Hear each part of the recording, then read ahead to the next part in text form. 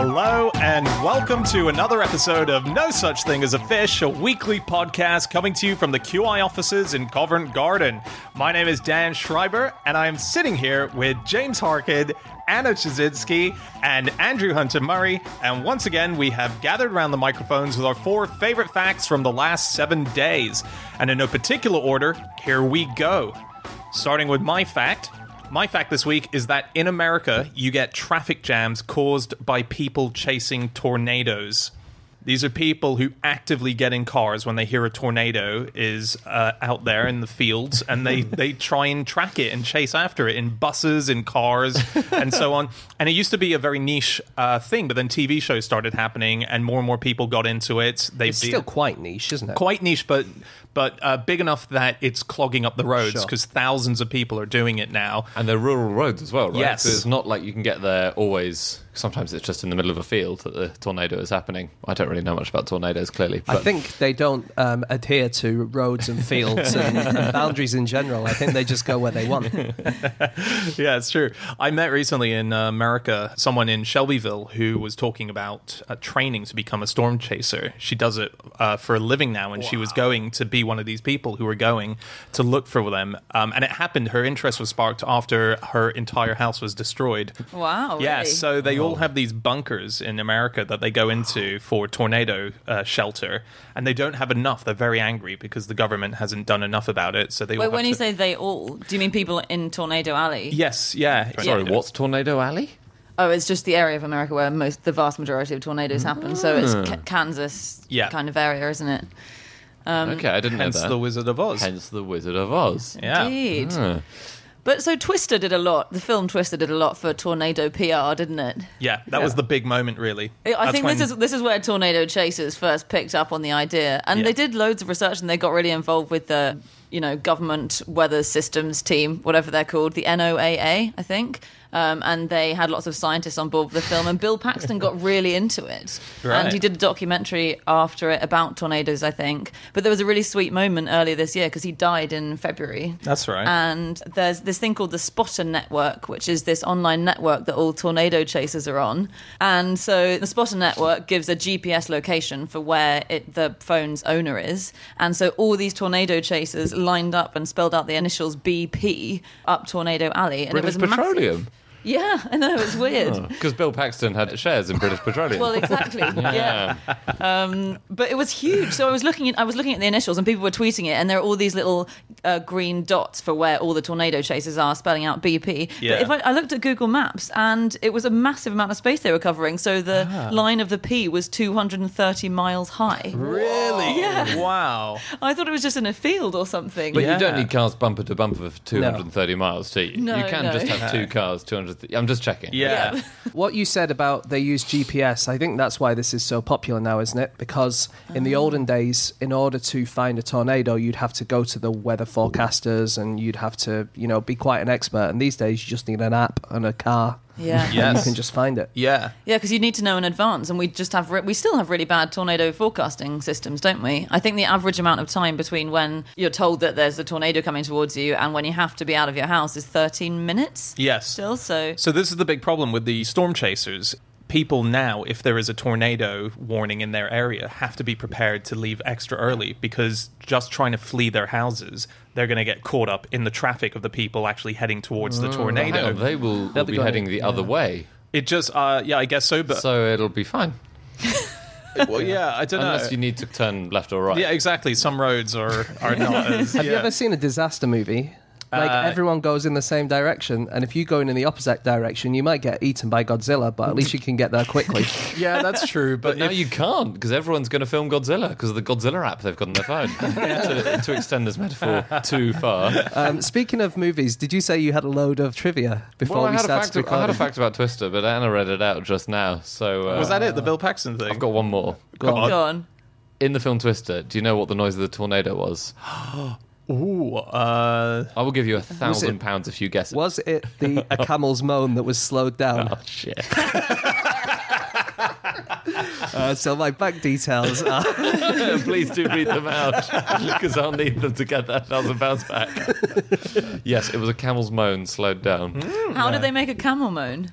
That sounds like the start of a joke, doesn't it? So the other one bit of trivia about Twister is that it was the first Hollywood movie released on DVD. Really? That is a good bit of trivia. That's cool because it would have been the first movie to spin as well in order to play it. Oh, yeah. Although the spools of a VHS do spin as well. Ah, damn it. You're right. Yes. Sorry. Yeah. They used to have in the 1980s a mobile observatory. So these days they have armoured cars and armoured trucks and things, some of them with radar dishes on the back to measure information when the professionals do it. But in the 80s they had one which was a massive barrel, and they just had to leave it in the path of a tornado, let it gather all the data that way, right? Mm-hmm. The really cool thing was it was called the Toronto Tornado Observatory, or... Oh, Toronto. Toto. Toto. After the dog in The Wizard of Oz. Yeah. Wow. How nice is that? And not that's- the band. After the band Toto. They had the same one in Africa, and they called it that after the band. Do you know that one way to judge how much wind speed there is in a tornado used to be whether it would strip all the feathers off a chicken? No. As in you would have a chicken near one, or you would throw a chicken at it? They would fire a chicken out of a gun, like a cannon kind of thing, towards the tornado. To see if it would get stripped. While it was happening? While it was happening, yeah. And then you go, all these chickens have lost all their feathers, so it must have been more than 341 miles per hour. Oh, okay. It is that reliable? It's not reliable. No, okay. And the unreliability of it won a 1997 Ig Nobel Prize. And it was worked out by Bernard Vonnegut, who's the brother of Kurt Vonnegut. I think. Wow, cool. Really? And That's so awesome. what happened was they always used to use this system, and then he realized that there are reasons why it might not work. One, because he said that maybe the explosion from the gun might have got rid of all the feathers. And the other thing is that sometimes chickens have particularly easy to pluck feathers. Right. It's called flight molt, and every now and then, like once a year or something, you can pluck them quite easily. So if you get them at the wrong time, you might miscalculate the speed. Wow. I was reading about a different cannon just yesterday, which was meant to fire humans out of. So it's a human cannonball style cannon, but the idea was for firefighters and people who needed to get to meetings in other buildings. Yeah, it never went through. I was reading it in a New Scientist. You do surprise me. It never went through. It was a New Scientist book, and it was it was an air cannon. The human was inside, and the idea would be for firefighters, if they needed to get to the top of a building that would have taken too long, they would have been shot out of the air cannon to the top of the building. Would it not and have been land a on tube that they went through the tube the whole way? The word was cannon. Right. Yeah, so That's interesting. So cannons, as in human cannonballs, they're usually springs rather than air. so the idea was this was air propulsion. I've never thought, I've never considered what actually is the form of propulsion for a human cannonball. Well, now you know. Now I know. I did always sort of assume it was gunpowder, Did you? but it makes no sense. Have you guys heard about the proposed Great Wall of Kansas?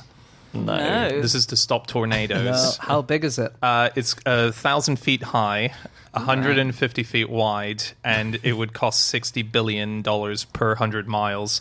This was 1,000 proposed. feet high. Yeah. That's as tall as the Eiffel Tower all the way along. This is a physicist from Pennsylvania, I believe. He presented this. Not an engineer, then. No, he said if we build 3 east-west Great Walls in the American Midwest. Now you want it's very- 3 walls. Yeah, it's very confusing. One in North Dakota, one along the border between Kansas and Oklahoma to the east, and the third one in South Texas and Louisiana. We will diminish the tornado threats in Tornado Alley forever. And he was presenting that research in 2014 to the annual meeting of American Physical Society in Denver. Everyone said it's nonsense, obviously. But he believes that it's a similar thing with mountain ranges and how they can curb tornadoes. That's the idea behind it. Tell you what, if you're a teenager in America and you're looking for a new career, be a massive wall builder, because it seems like... yeah. You're I right. think if Donald Trump can't pass a 20-foot high wall, then I think the odds of passing a 1,000-foot high wall are slim. Hey, do you want to hear about an eclipse chaser? Yeah. Yeah. Oh, 2 out of 3. Yes, please, Andy. Yes, quorum. No, there are these people. So America is about to have a massive eclipse on the 21st of August. It's going to pass across a huge band of America, and I think 88 million Americans live within 200 miles, and a lot of those people are expected to move towards this band as it moves. Okay. But there are certain people who spend their whole lives, all their life savings, everything, seeing eclipses around the world. And one of them is a guy called Mike Kentrianakis, and he works for the American Astronomical Society, which is good because before that he was bankrupting himself, traveling around the world seeing eclipses. One of his marriages, I think maybe his first marriage, broke down partly because his wife didn't want him to go to Argentina to see an eclipse. Would she not let him see his son? Oh, hey-oh. Very good. That's very good. But it's got a heartening end because now he's got this job and he gets paid to go to all the eclipses. Yeah, that's really Whereas cool. Before he was spending all his money doing it. Yeah. Although his marriage is still over, isn't it? Yeah, I guess if you're purely driven by money, fine. But, if there are things more important in life, he's lost his family. No. I mean, he may have found love again. We don't know. But he said they had other problems as well. But this was just an indication that she wasn't able to support the thing he loves more than any other. Yeah. What a weird... once you've seen an eclipse, you've seen them all, haven't you? Apparently, it's an incredible experience, and some people, the first time they experience it, that's all they ever want to do again. Yeah. So do you all remember when we had one in the UK? Yeah. Yeah. It was fine. Yeah, it was okay, wasn't it? Was it total? Yes. Yeah. it I was. missed the total. I think it was I missed cloudy the in bits of totality. London. Yeah, That's in the bit problem. where I was in Sheffield, it wasn't quite total there, but it was pretty total. I think you had to go to like the Scilly Islands or something. Yeah, to I get was in total. Cornwall where it was Right. total, but it was quite cloudy. So I think we've probably said this quote on the show before, but it's worth saying again. It was Ian M. Banks who said that if aliens did ever visit us, it would be to watch an eclipse, a total solar eclipse, because the rarity it must be in the universe of having a moon and a sun the exact same size that could happen. It's a tourist attraction. Yeah. That's why they would come to Earth. Come for the eclipse, stay for the Kardashians. Yeah.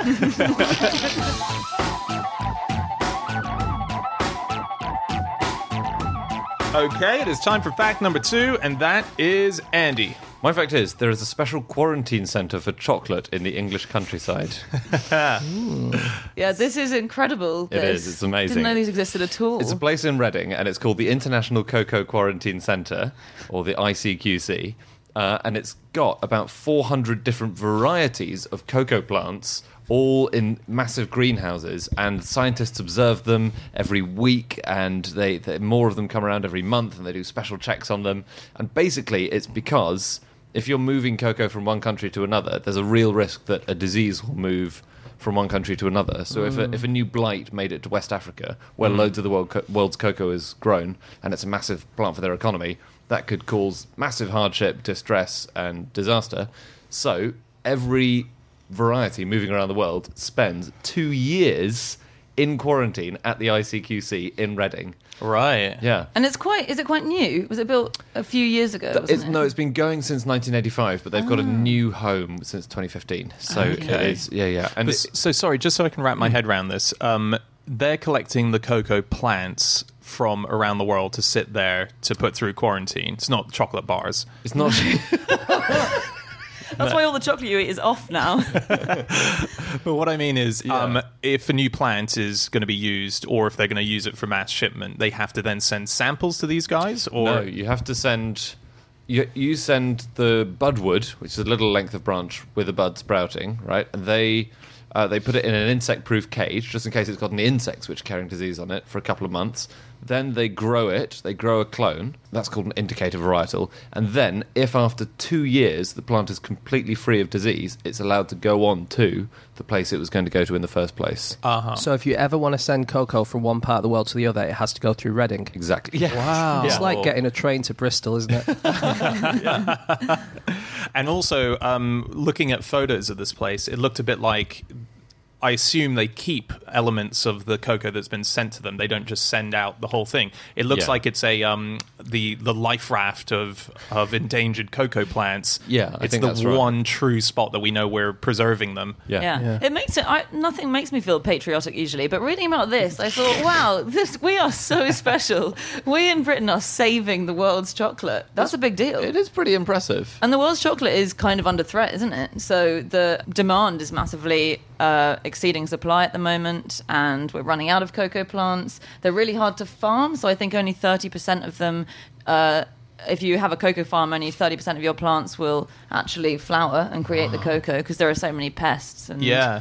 they've got these diseases with really cool names like Frosty Pod and Witch's Broom. So there's a list on Wikipedia of all these diseases, and a lot of them have the word pod at the end, like Frosty Pod, and so do a lot of podcasts.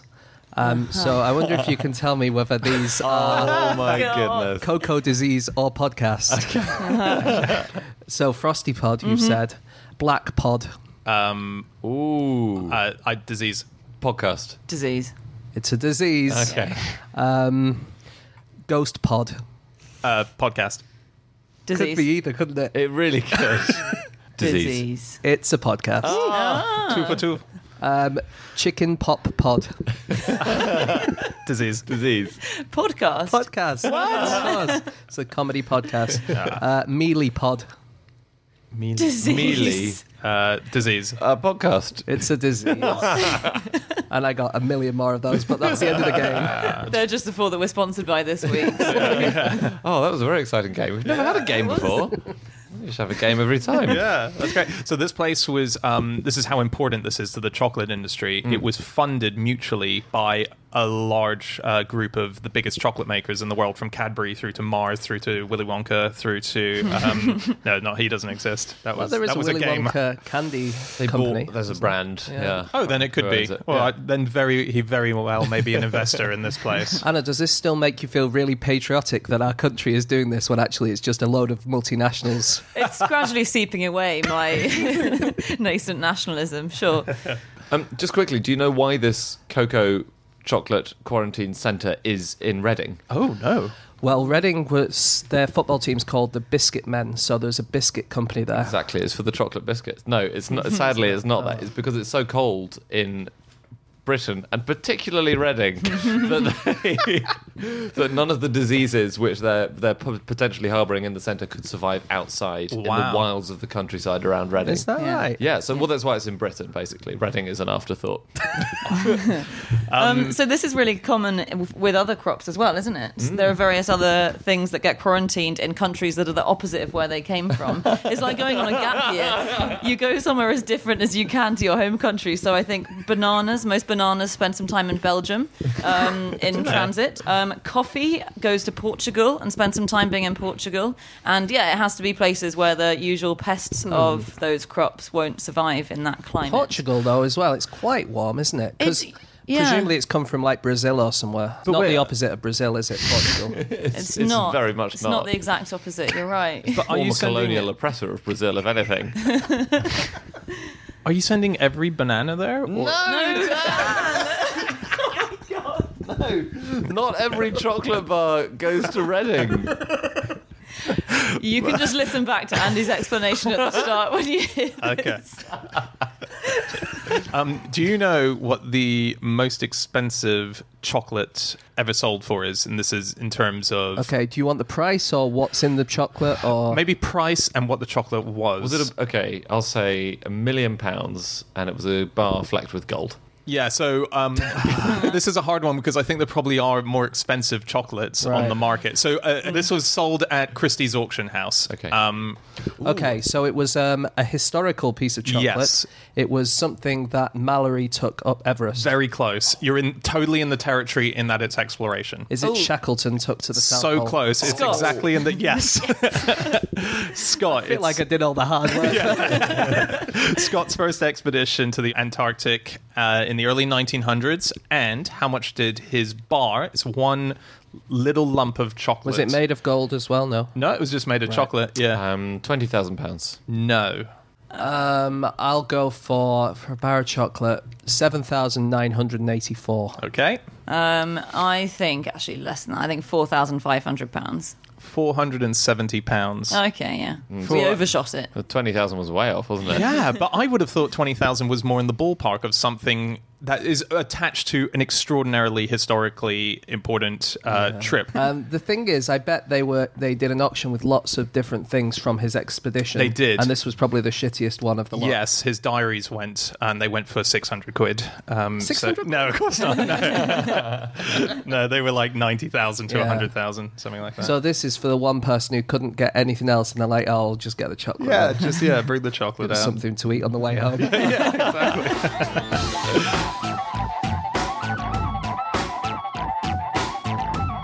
Okay, it is time for fact number 3, and that is Jasinski. Yeah, my fact is that to celebrate the communist revolution, the Bolsheviks planned to build a tower in St. Petersburg that projected the news onto the clouds. And this was this really cool idea. It was part of... So as soon as the Bolshevik Revolution happened, Lenin launched this thing called the Monumental Propaganda Campaign. And the idea was to build all these monuments. It's quite a clever pun when it's translated into English. But the idea was to build all of these monuments, which were a big piece of Soviet propaganda. And this guy was commissioned, this architect called Tatlin, Vladimir Tatlin, was commissioned to design something that was going to be called the Monument to the Third International. And so in 1919, he designed this insane building, which is it's often called the most influential building that was never built. Wow. Because it's inspired lots of artists and designers ever since, and it's just really fascinating. And it was going to be 400 meters tall. It was going to be made of steel and glass and iron. It was this double helix structure, so it looks like a spiral on the way up. And it had these amazing features. So various bits of it rotated. These huge glass cubes within it rotated at different speeds. And there was a plan on the top bit to have this information center, which would issue news bulletins that in the nighttime or on a cloudy day shot up into the sky and broadcast in light the news announcements or propaganda onto the sky, onto the clouds. Very cool. It's So, very cool. I think people might be familiar with this tower because Yeah. it's quite a famous, iconic thing. Yeah. They had a replica of it in the Royal Academy last year or the year before, I think. Oh, did they? And it looks a little bit like the tower at the Olympic Park. It That's does. exactly what I was thinking, yeah. And often, if you see any kind of old pictures of Soviet Russia from the 1920s, this is kind of an iconic image, Yeah, right? and they used it, and it kind of represented their ambition. So it was used as a Soviet icon in the 50s and 60s to show how great they were. Wait, so this building wasn't built, but all the plans and the drawings Yeah. were released, Yes. and we've then sort of subtly built it They've built without... at the time even they built a lot of smaller versions of it. Yeah. Okay. But the problem was that it was so massive that it was impossible to build. Basically, Right. they wouldn't be able to get enough iron. They wouldn't be able to get enough steel, and for something, that was supposed to be like building something which has a real social purpose. But the fact is that it was impossible for them to make anyway. Yeah. Pretty ironic, guys. Considering what happened with the communism. Yeah, good. right? Communist, anti-communist satire Nice idea, but doesn't work in practice. right. Yeah, doesn't Well, it's doesn't get off the ground. No, the thing is, Anna, it's never been properly tried. That's the problem. It's just tried in the wrong place. If only- It was yeah. the wrong environment. If Yeah. only someone had the balls to actually do it, it would work brilliantly. Yeah. Can you tell me about the cubicles inside? Is that like a revolving restaurant? Or Kind of, yeah. Right. But less like frivolous. James said, they had to have a social purpose. So a restaurant's a bit too frivolous. They were just going to be like meeting rooms, conference rooms. But what I mean is, were they single cubes that were shifting inside the building, or was the whole of the building revolving? So there were different layers of the building, and it would revolve at different rates. So one of them would revolve once a day, and another one would be once a week, and another one would be once a month, and then the bottom one would be, I think, the bottom one would be once a year. It would revolve, and so you'd be able to tell what date and time it was by It's a giant calendar. Like a big little clock. bit, yeah. And it was in a double helix as well, even though the structure of DNA hadn't been, I think, discovered at this time. The whole around the cylinder and the cube and the pyramid and everything, there was this huge double helix. Yeah. Yeah, there's this one guy who's written a big kind of biography of this building who says that it was never intended to be built. So some people think that it was just a thing that was meant to represent, I don't know, the ambition or the symbolism of the new Soviet Russia, that it wasn't meant to be built. But we don't know. The news in the clouds, is that is that a practical thing? I'm purely thinking it is out of the fact that the Batman logo can be put into the sky. I know that is a good documentary Yeah. with sequels, but I don't think it was. This is the thing, I had no idea that they were experimenting with these wildly technologically advanced ideas, but I don't think that was practical It is at all. At It's the practical time. now. Yeah. Because there was a guy in Nottingham called Dave Lynch, and he fired a Ghost Rider onto the clouds in Nottingham a few years ago. Okay. A Ghost Rider? Yeah, so it's like a ghostly horse rider guy. Oh, cool. And it was a bit like My Bridges, if you know that old, one of the first animations Yeah. of a galloping horse. Yeah. It literally was that. It Yeah. used exactly the same projector as My Bridge, didn't it? But it used a laser instead of light. But there's quite a long way to go until we can watch Liar Liar on a cloud. Is it? Yeah. Is yeah, it though? Right. because it's done with a laser, so it's all in the green light of the laser. But Got it. what they were originally doing was the news, so maybe it would be less difficult to put like Kay Burley on than Liar Liar because she's only in one studio. That's true. Yeah. Did I miss a reference? Why are we using a Jim Carrey movie from... It's just a random Sorry, I reference. just tried to think of a really good film. Yeah. Liar, Liar came to my head. Okay, Yeah. cool. Sorry, I thought I missed a reference, but that was You just absolutely did not, I'm Okay. afraid. Dan. It was just crowbarring in your another Jim choice of Carrey. movie to play into the clouds was Liar Liar. Oh, sorry, we just spent half the podcast talking about Twister already. What would you put into the clouds? A latest movie, the new Spider-Man, or a Game of Yeah. Thrones episode. But here's the thing about that: if you put the latest Spider-Man in, then no one's going to go to the cinema because they can just watch it in the clouds, right? But if you put Liar Liar on, which is probably on terrestrial TV pretty much once a year or something, then it's fine. You don't lose any money. Once a day in my flat. So yeah, And also, Dan, when people listen to this podcast in a few months, they'll go, "New Spider-Man, what's that?" Yeah. Whereas Liar Liar is It's one of those. timeless. well, yeah, that's a movie that endures. You were talking about the bat signal. Yes, I was. Yeah, Do you know how they summon Batman on a cloudless night? Do they project it onto the moon They or don't. a star?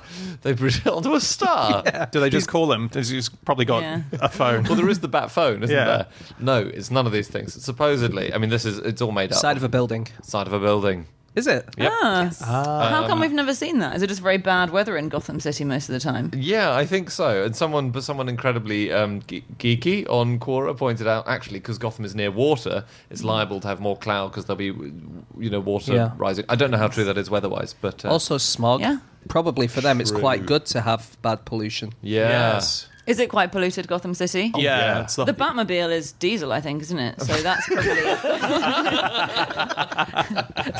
It was so embarrassing that time he accidentally filled it up with unleaded. That was Robin that did that. That's why he's never allowed to take it out anymore. So there was the tallest building ever envisioned was the Exceed 4000, and it was going to be in Tokyo, and it was going to be 4 kilometers high, pretty much in the shape of Mount Fuji, and it would be able to accommodate between 500,000 and 1 million people. Wow. And they did the kind of plans for this, Yeah. but never built it. Why not? Unrealistic, again. Well, according to the managing director of Buildings and Data, George Binder, he says that they never really meant to build it. The purpose was to earn some recognition for the firm. Yeah, all these people Yeah, claiming... we never really meant to build it. They're always saying this. And they reckon it would have cost a minimum of about $500 billion to make it. But from the other fact, I saw that we eat about $100 billion a year on chocolate. So we'd only have to give up chocolate as a world for 5 years and we'd be able to build this tower. Cool. I don't... No, it's not worth it at all. Why not? I think the vast majority of people in the world would vote to keep chocolate and not have a random tower built somewhere in Japan. but we would be saving chocolate potentially. We would replenish the stock. We would perhaps allow for the leaves to breathe. No, but the a odds are bit. you get a lot less chocolate grown if everyone Yeah. stops eating it. So actually, Yeah. the stocks would crash, Dan. Yeah. There was another Soviet building that was supposed to be built, was the thing that was going to replace the 19th century Cathedral of Christ the Saviour, which was like Tsar Nicholas I's huge landmark in St. Petersburg, what became Petrograd and then Leningrad. And so the plan was to build this amazing skyscraper that was going to look like a huge wedding cake, and on top of it was going to have an 80-meter high statue of Lenin, and in his head was going to be a library, a Soviet library. And it was kind of a ridiculous plan, but they flattened the Tsarist Cathedral, so they said, we'll get ready for that, and then the USSR ran out of money, so that just remained flat, and all it became was the world's largest open-air swimming pool. Which is kind of cooler than a giant Lenin head. The designs were amazing I remember seeing the designs for that building. For Lenin Head building. Yeah. Would the Yeah. Lenin Head building have had a massive swimming pool where his bladder would have been? Yeah. No, that's not very appealing, is it? Because of the associations. Why I not? don't know. It'd be fun. A patriotic Soviet bladder. I guess Probably encourage you to pee in it. it would. Yeah. The associations of the word bladder. That's true. And you could have a water chute coming out through the urethra. That's a great I like idea. this plan more and more. The more I think about it properly. But if you've got a water chute coming out, the bladder's behind that. So when you come out of the end of the urethra, you just fly into midair, right? Yeah, you're just launched back into the city. You land on It could be concrete. a new design for, these cannons that fire firefighters up to the top of buildings. I don't think we should give up on it, but let's park it. Let's park it for now.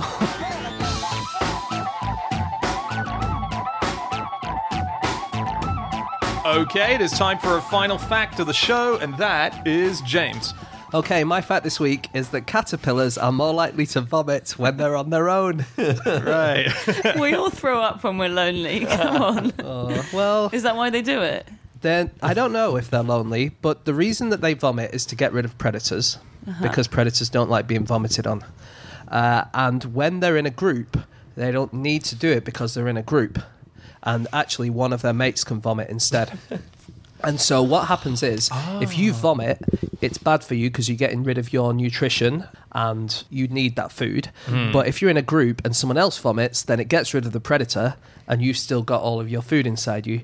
And so a study was done in 2012 that found that this caterpillar of the large white butterfly, they are more likely when they're in a group to try and cheat and let someone else do the vomiting.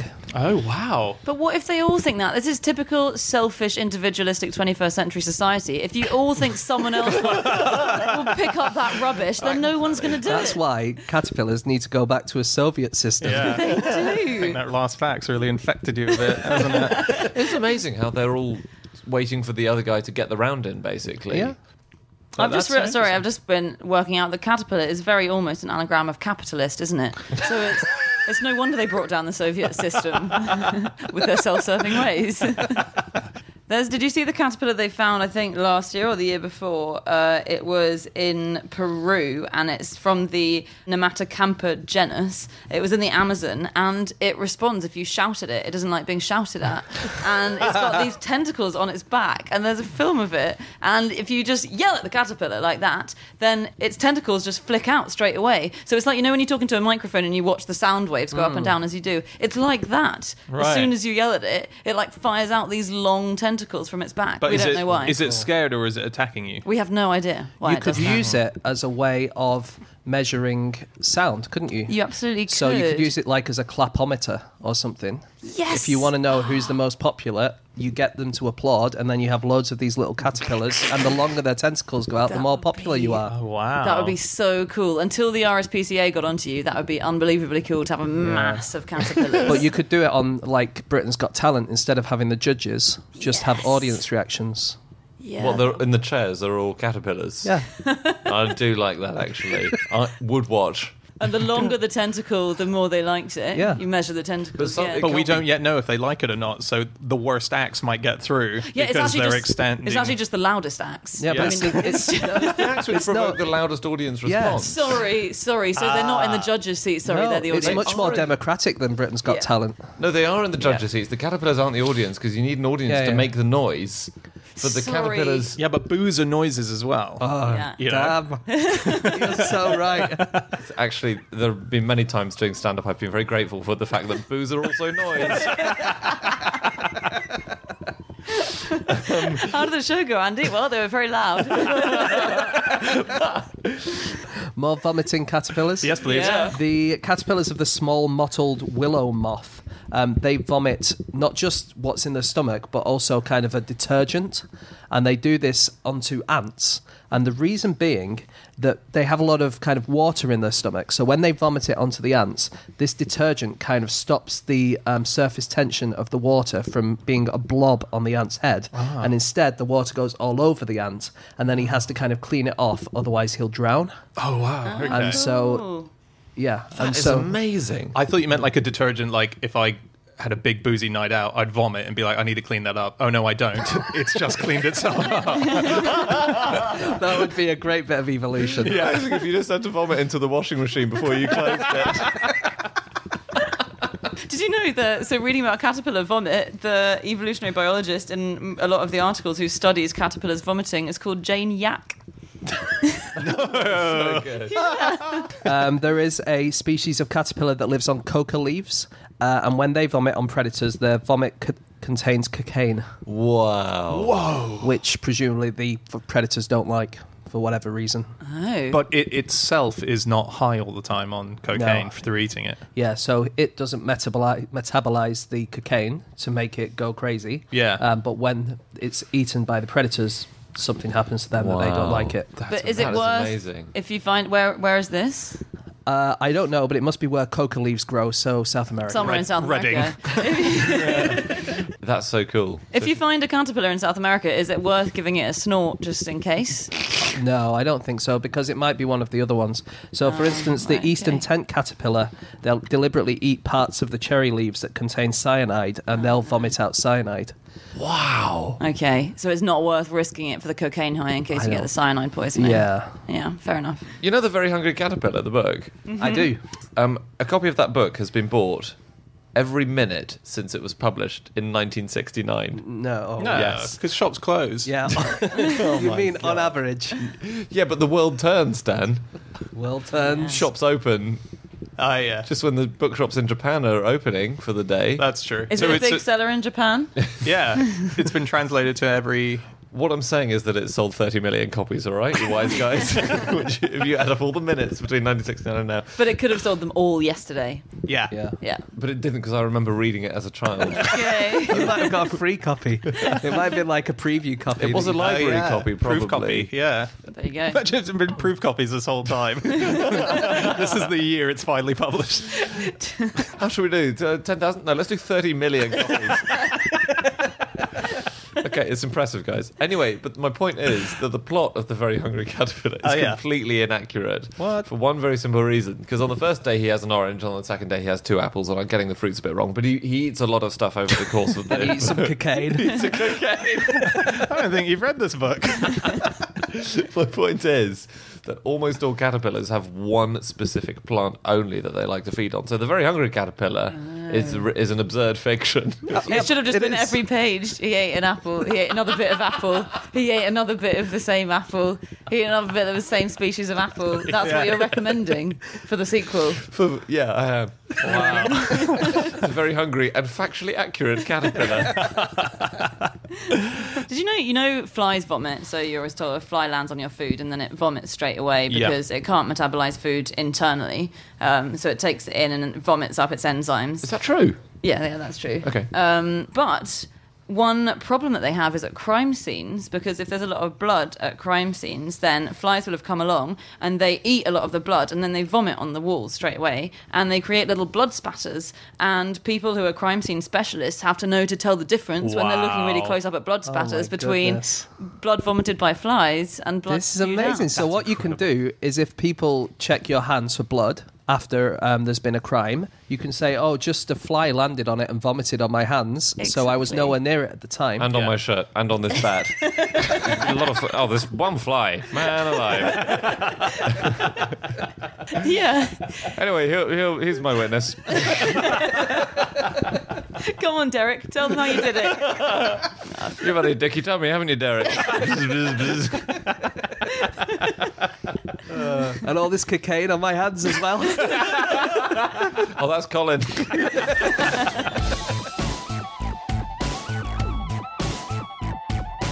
Okay, that's it. That is all of our facts. Thank you so much for listening. If you'd like to get in contact with any of us about the things that we have said over the course of this podcast, we can be found on our Twitter accounts. I'm on @Schreiberland, James, At egg-shaped. Andy, At Andrew Hunter M. and Jasinski. You can email podcast@qi.com. Yep, or you can go to our group account, which is @QI Podcast. You can also go to our website. We have all of our previous episodes up there. We have links to the tour that we're going to be doing in October and November in the UK. We have a link to our book, which comes out in November as well.